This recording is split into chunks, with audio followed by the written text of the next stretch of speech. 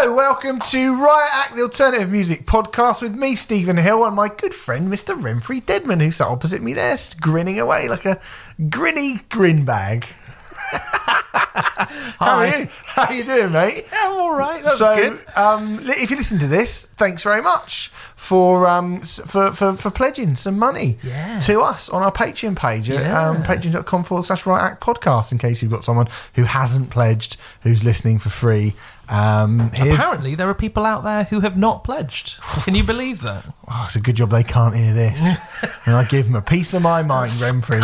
Scum that they are. No, thank you very much for giving us how large and generous an amount, no matter how big, no matter how meagre, we are very appreciative of it. And we wanted to give something back to you. So, if you are a patron, then we have said, suggest an album for us to review and chat about. And me and Renfrey will go through that record and we will listen to it and we will come back to you. Yeah. And that's what we're going to do right now. Because we've had a suggestion from Alistair McMillan, who was the first person. Yes, we should say kicked off this whole idea effectively. So thank you, Alistair. The Rioters review. Yeah. This was your idea. Cheers for that. Yeah, thank you. Which means we're going to chat about 22 A Million by Bon Iver. Bon Iver. Bon Iver, that is a good impression. Mm-hmm. I listen to a lot of Bon Iver. Do you? Right, okay, good. Well, I'm glad somebody does. So the third album by Bon Iver from 2016. Now, I'm going to just put this out here straight away. I know the name Bon Iver. Yeah. I'm aware that this is the thing, and it's become a big thing, and it's popular, and it's kind of to do with folk music, sort of. Other than that, all I really know is that he was played by Justin Timberlake in a sketch on Saturday Night Live where they just sort of went, it's boring white person's music, and all the songs are really short. Really? That is it, yeah. And they all kind of fell asleep while Justin Timberlake came on and played a song, and they all went, and everyone went, Of all the people to put, I mean, there's a lot of worse people that you could accuse that of being boring white man music. Well, fine. Quite, yeah. But fine, you know. But comedy, eh? But comedy. It's not for everyone, is it? Including Justin Timberlake. But so I don't really know about Bon Iver. Okay, well, shall I fill you in a little bit? Do. So he is, he's actually Justin Vernon, Bon Iver, effectively. I mean, Bon Iver is him and his band, but the guy behind it is Justin Vernon. He released, 22 A Million is his third record. There's also an EP called Blood Bank, which is fucking brilliant. Every album has been quite different from the other. He's also involved in a number of other projects, Volcano Choir. I can't think of them off the top of my head, but he's involved in loads of different bands. But Bon Iver is the thing which has gone absolutely massive. Bon Iver basically started when he went. He was very, very ill, and he had just got out of a long relationship. And he went into a cabin in the woods, and he was just there to recuperate, basically. But he ended up, certainly wasn't thinking of writing any music, but he ended up writing an entire record, which basically was the first Bon Iver album, which is called Forever Ago. That's a far more... I think that's the one I've heard a bit of. Yeah, I mean, the big song is Skinny Love. Skinny Love. I mean, that is a very accurate representation of it. So if you're looking at me that blankly, not heard that song. Brilliant song. Probably the most, dare I say it, traditional Bon Iver song, because what you say about him being folksy and all that kind of thing, absolutely true, but has always, even from the first record, which is probably the most traditionally, quote-unquote, folk record, he's always had a quite distinct, unique, odd sound in terms of using synthesized elements and bringing in weird effects on his vocals and stuff like that. He then followed that up a few years later, I think 4 years later, with his self-titled record, which in my opinion is his masterpiece. It's absolutely amazing.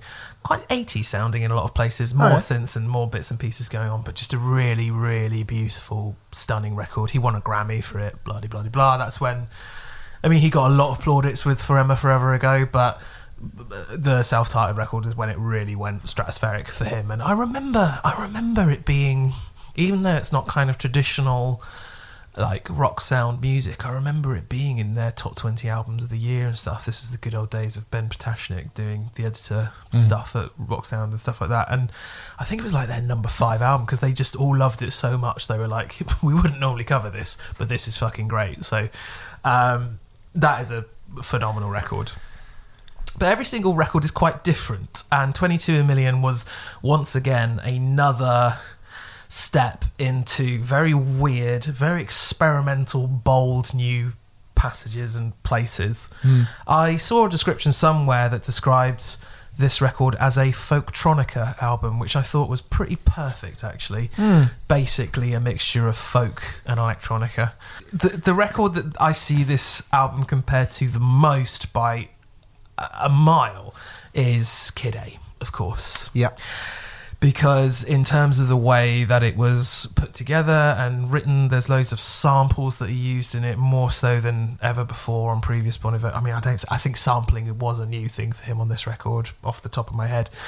And the amount of, I mean, the really nerdy, geeky things that they go into on this record, there's like software created specifically for specific songs. So really, yeah, the third track on this album, which is a cappella. It's just Bon Iver. It's just Justin singing by himself. It's just Justin.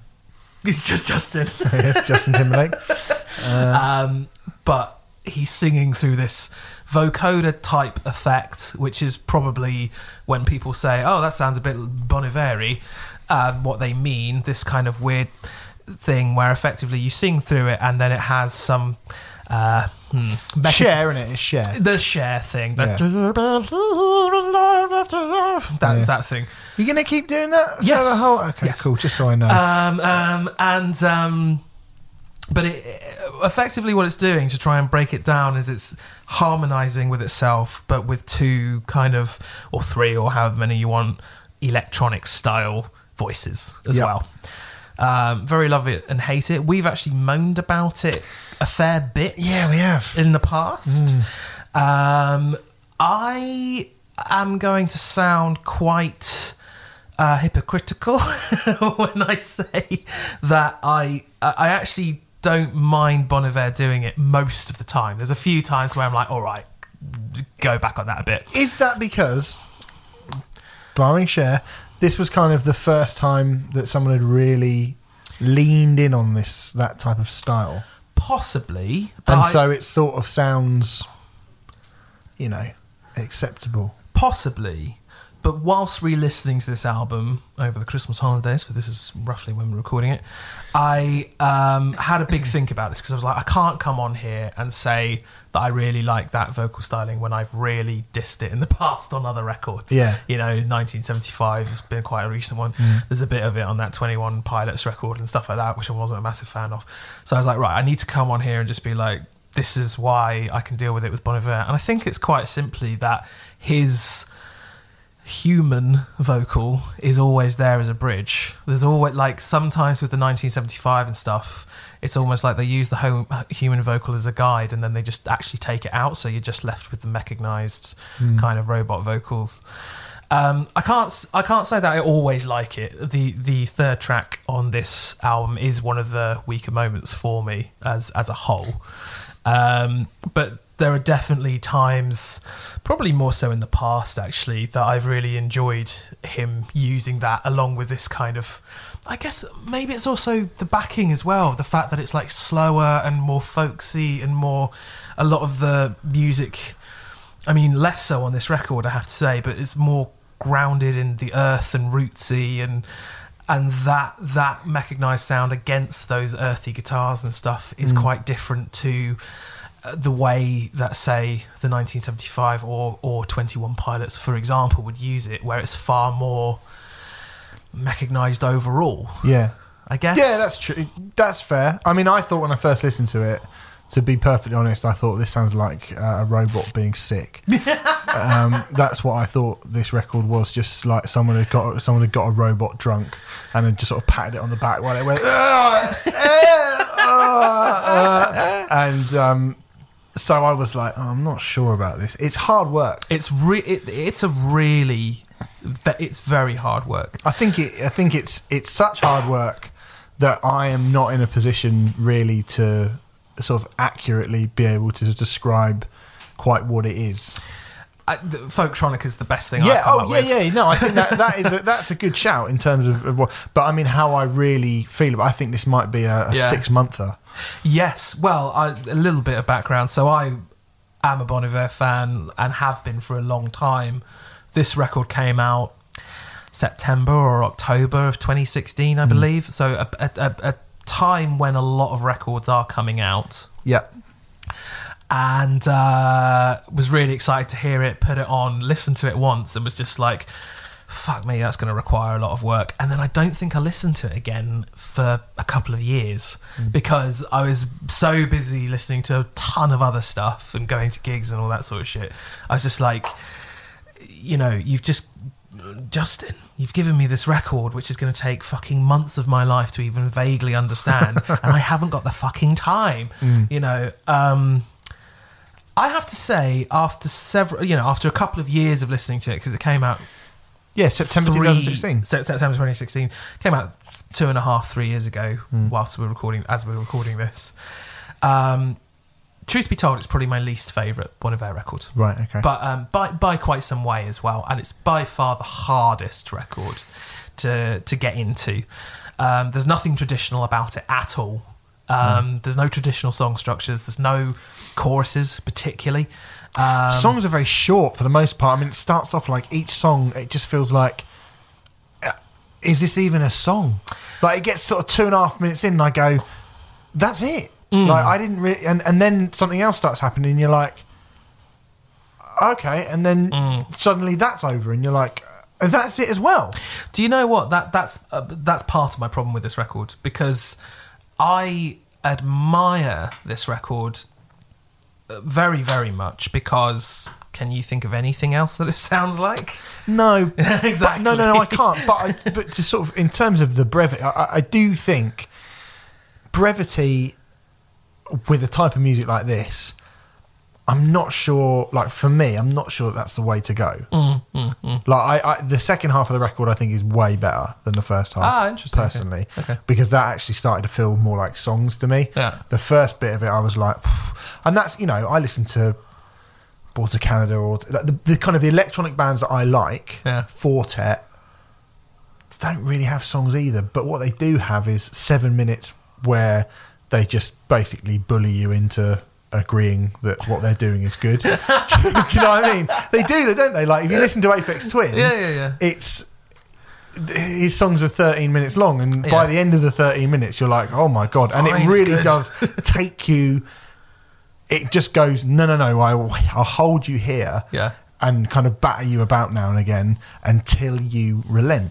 Yeah. Whereas I think if you just give someone a short kind of stab at this very odd sounding music without really developing it or letting it give it a chance for it to sink, to properly seep into your psyche, I think you're kind of doing yourself a disservice by not exploring those ideas to their fullest. It doesn't feel like the first half of this record is explored to the extent that I think it should be explored to. I agree with all of this, and this is exactly why it's my least favourite Bon Iver record. Right. And I think, like I was saying, I truly admire it because I've never heard anything quite like it before or since. But at the same time, roughly half, probably just under half of the tracks on it, so maybe a third of the record's running time, are songs which sound like half-finished ideas as opposed to fully formed songs. When there are fully formed songs on it, such as, the opener, 22 A Million, sounds absolutely... 22 Over Soon sounds absolutely amazing. I really like 33 God, 8 Circle, and 666. Those 4 songs in particular are... 666 was easily my favourite one. Yeah, 666 is fantastic. But you've got the Wikipedia entry up there, and that's how we do it here. And you'll notice that all of those songs are the lengthier ones generally, that I just named, and that is kind of... That's where this record works. Not that any of them are massive. I think the longest song in the entire record is like 5.5 minutes. 5 minutes 9. 5 minutes 9. There we go. So, like, not that any of them are particularly massively well explored. But it's kind of, it is, like I say, I admire the fact that no one's quite done this before in a folksy way, as far as I'm aware. And also I admire the fact that this is a artist who will play multiple nights at Hammersmith Apollo. Yeah. And he will... I mean, this is a big... I looked, and one of the things I did look at is, I mean, it went in at number 2 in the US Billboard charts. Yeah. It the amount of awards that it got at the end of the year, and the Enemy loved it, the Guardian loved it, the amount of 5 stars, Rolling Stone, put it in there, and Q, like, it was nominated for the Best Alternative Album at the Grammys in 2017. Yep. Was it nominated or did it win? Well, it was nominated. I know it was nominated, but it's definitely, I don't know if it won. Even so, the fact that it was nominated is bonkers. And I guess this is why I'm a massive admirer of Bon Iver, because he is willing, like, the sensible thing for Bon Iver to have done after those first 2 records particularly would have just been to carry on doing the same thing. And, you know, who knows, he could have... There is an alternate universe where Bon Iver is playing stadiums, you know, where Bon Iver is basically Ed Sheeran. Yeah. And he's chosen to not do that and chosen to do something... Like Alistair, who asked us to do this record, said that in places he feels like this album sounds like Dillinger Escape Plan doing an acoustic record. And I don't fully agree with that, but I do understand where he's coming from when he says that. In terms of the experimentation and where it goes and how it kind of puts you off centre and how it's just odd. Yeah, it's just odd. And like, where's it going? And it has so many different places that get so many different parts that all coalesce into one another. That was the other thing that I was going to talk about. There are 28 individuals who make up the people who record this record. The personnel on the personnel album, on the record. 28 people. It's bonkers, on a isn't it? folk record, which is... I'm sort of loath to use the word minimalist because obviously there's 28 people. There's a kind of... But it's a quite a sparse sounding record, I think, for the most part. I don't think minimalist is too far off the mark. I understand why you're reluctant to use that term, but I don't think it's miles off the mark. It is very sparse. All of Bon Iver's stuff is. But it is remarkably sparse. And I just think, like, where are these people? Like, you know, it's like the kind of 270 people that recorded Chinese Democracy. It's like, where are you all? Well, in Chinese Democracy, you can hear it more. You can't hear 270 people. Not that many people, but you can hear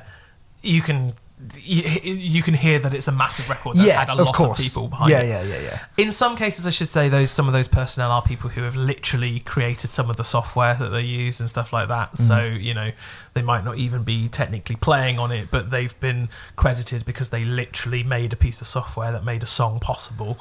There's 2 or 3 pieces of software that were made for this. But I can't remember them now off the top of my head. It's probably not that interesting. There's a lot of people doing very, very subtle kind of, like, I don't know, hitting a triangle at the end of a song or something. Yeah. And I suppose in that sense it's a record which you would the more you listen to, you know, like a lot of great records, the more you listen to it, the more you get out of it, and you do find new things in it. And again, that's something to really admire in it. I think that's kind of reflected in the artwork. Because the other thing got nominated for Best Package at the Grammys as well. Yeah. Now, there's a very good reason for that. Basically, I don't want to go on about the artwork too much because obviously this is a audio medium and really you need to have it in front of you. But the guy who did the artwork was a guy called Eric Timothy Carlson.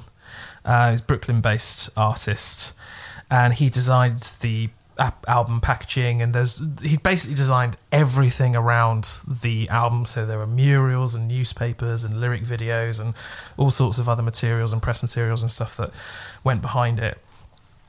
I will give one quote about what he said of it. He said, between the numerology, the metaphysical humanist nature of the questions in 22 a million, and the accumulation of physical material and symbolism around the music, it became apparent that the final artwork was to be something of a tome, or a book of lore, Young's Red Book, A Lost Religion, The Rosetta Stone, Sagan's Golden Record, something to invest some serious time and mind in.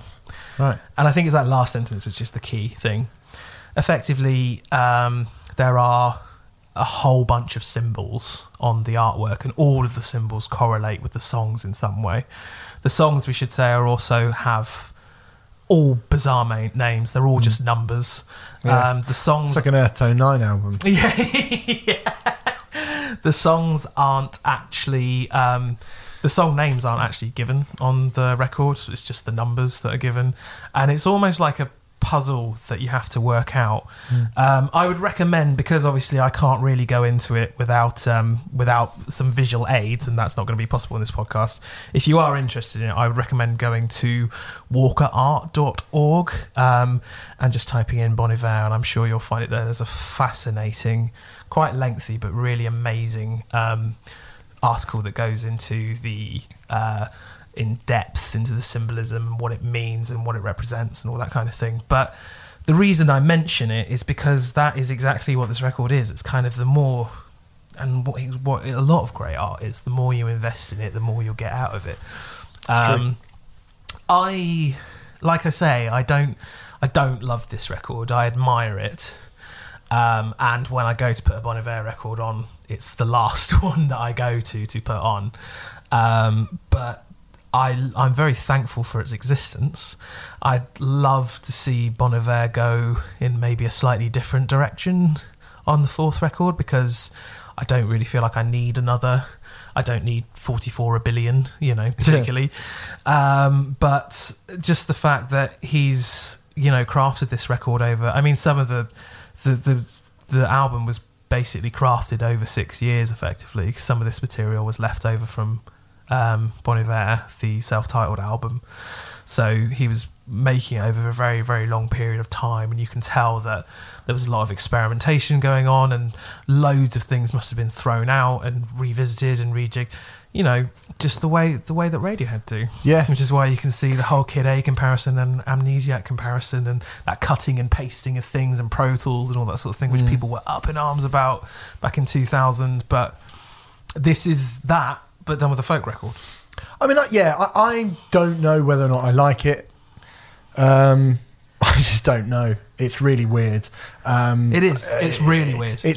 But we've said a lot of times about how mainstream music is becoming less and less interesting and less brave, and pointing at something like the 1975. And we praise the 1975 for being interesting by mainstream standards, even after going, well, there's at least bits in 21 Pilots that are vaguely interesting, and there's quite a lot in the 1975 that's quite interesting. Whereas this is all at least interesting, all of it. I think the comparison that Asda made, where I do agree with him, is it is as beguiling as a Dillinger record is. Yeah. Obviously, sonically, it's nowhere near a Dillinger. It's a complete opposite end of the spectrum almost. But in terms of oh my God, I've got to work this out. Hold on a moment. The almost equation, I don't want to call it an equation because that sounds like it's not fun to listen to. But the fact that you have to work it out and stuff, I would say it probably takes as much work as listening to a Dillinger record. Yeah. But I mean, that's true. But I was going to say about the success of this obviously belongs, like I say, he's been referenced. That sketch on Saturday Night Live, he was going round Jay-Z's house and Beyonce after they had their kid, and it was Prince, and it was Kim and Kanye, and it was Bon Iver. Yeah, he's become that big, and you think this got to number 2 in the UK and the US. Yeah. It got to number 1 in New Zealand and Canada, and bizarrely Scotland. Right. Okay. Why has Scotland got their own? I didn't know Scotland had their own chart. Scotland had their own chart, apparently. Right, there you go. But that's the thing. That's why he's a fucking hero, I think. And even... I didn't... If you go onto Metacritic or whatever and see all the awards this record got and all the lists it got in the albums of the year stuff, I don't agree with most of that. I think it's a really noble failure with a couple of brilliant songs on it, but I would much rather that than the new Mumford and Sons record. Not that Bon Iver would ever do that, but you know, I mean, that's a stinker, that one. Yeah, Proper boring. yeah, exactly. Got nothing to work out. So yeah, fair play to him for that. I mean, I don't really know, if I'm honest. It's one of those ones where I'm not sure that I'll ever know. I'd love to one day. Maybe I should give you a previous Bon Iver record, because I would never in a billion years give this album as the first Bon Iver record for someone to listen to, because that's like chucking them. That's like giving someone. It's probably not a good comparison because it's not a very good record, but it's like giving someone heavy machine music by Lou Reed as their first Lou Reed album or something. You know, like, it's the wrong place to start entirely. And I imagine it probably makes a bit more sense if you've listened to the first two as well. Yeah, okay, but yeah. All right, good. Well, there you go. That's 22 Million by Bon Iver. Thank you, Alistair. And we'll be back to do another one of these at a later date. We haven't... right now, sitting here, I couldn't tell you, and neither could Renfrey, so we won't. We'll just go. But thank you very much for pledging your money. We appreciate that, and this is our way of saying thank you. Hope it was good.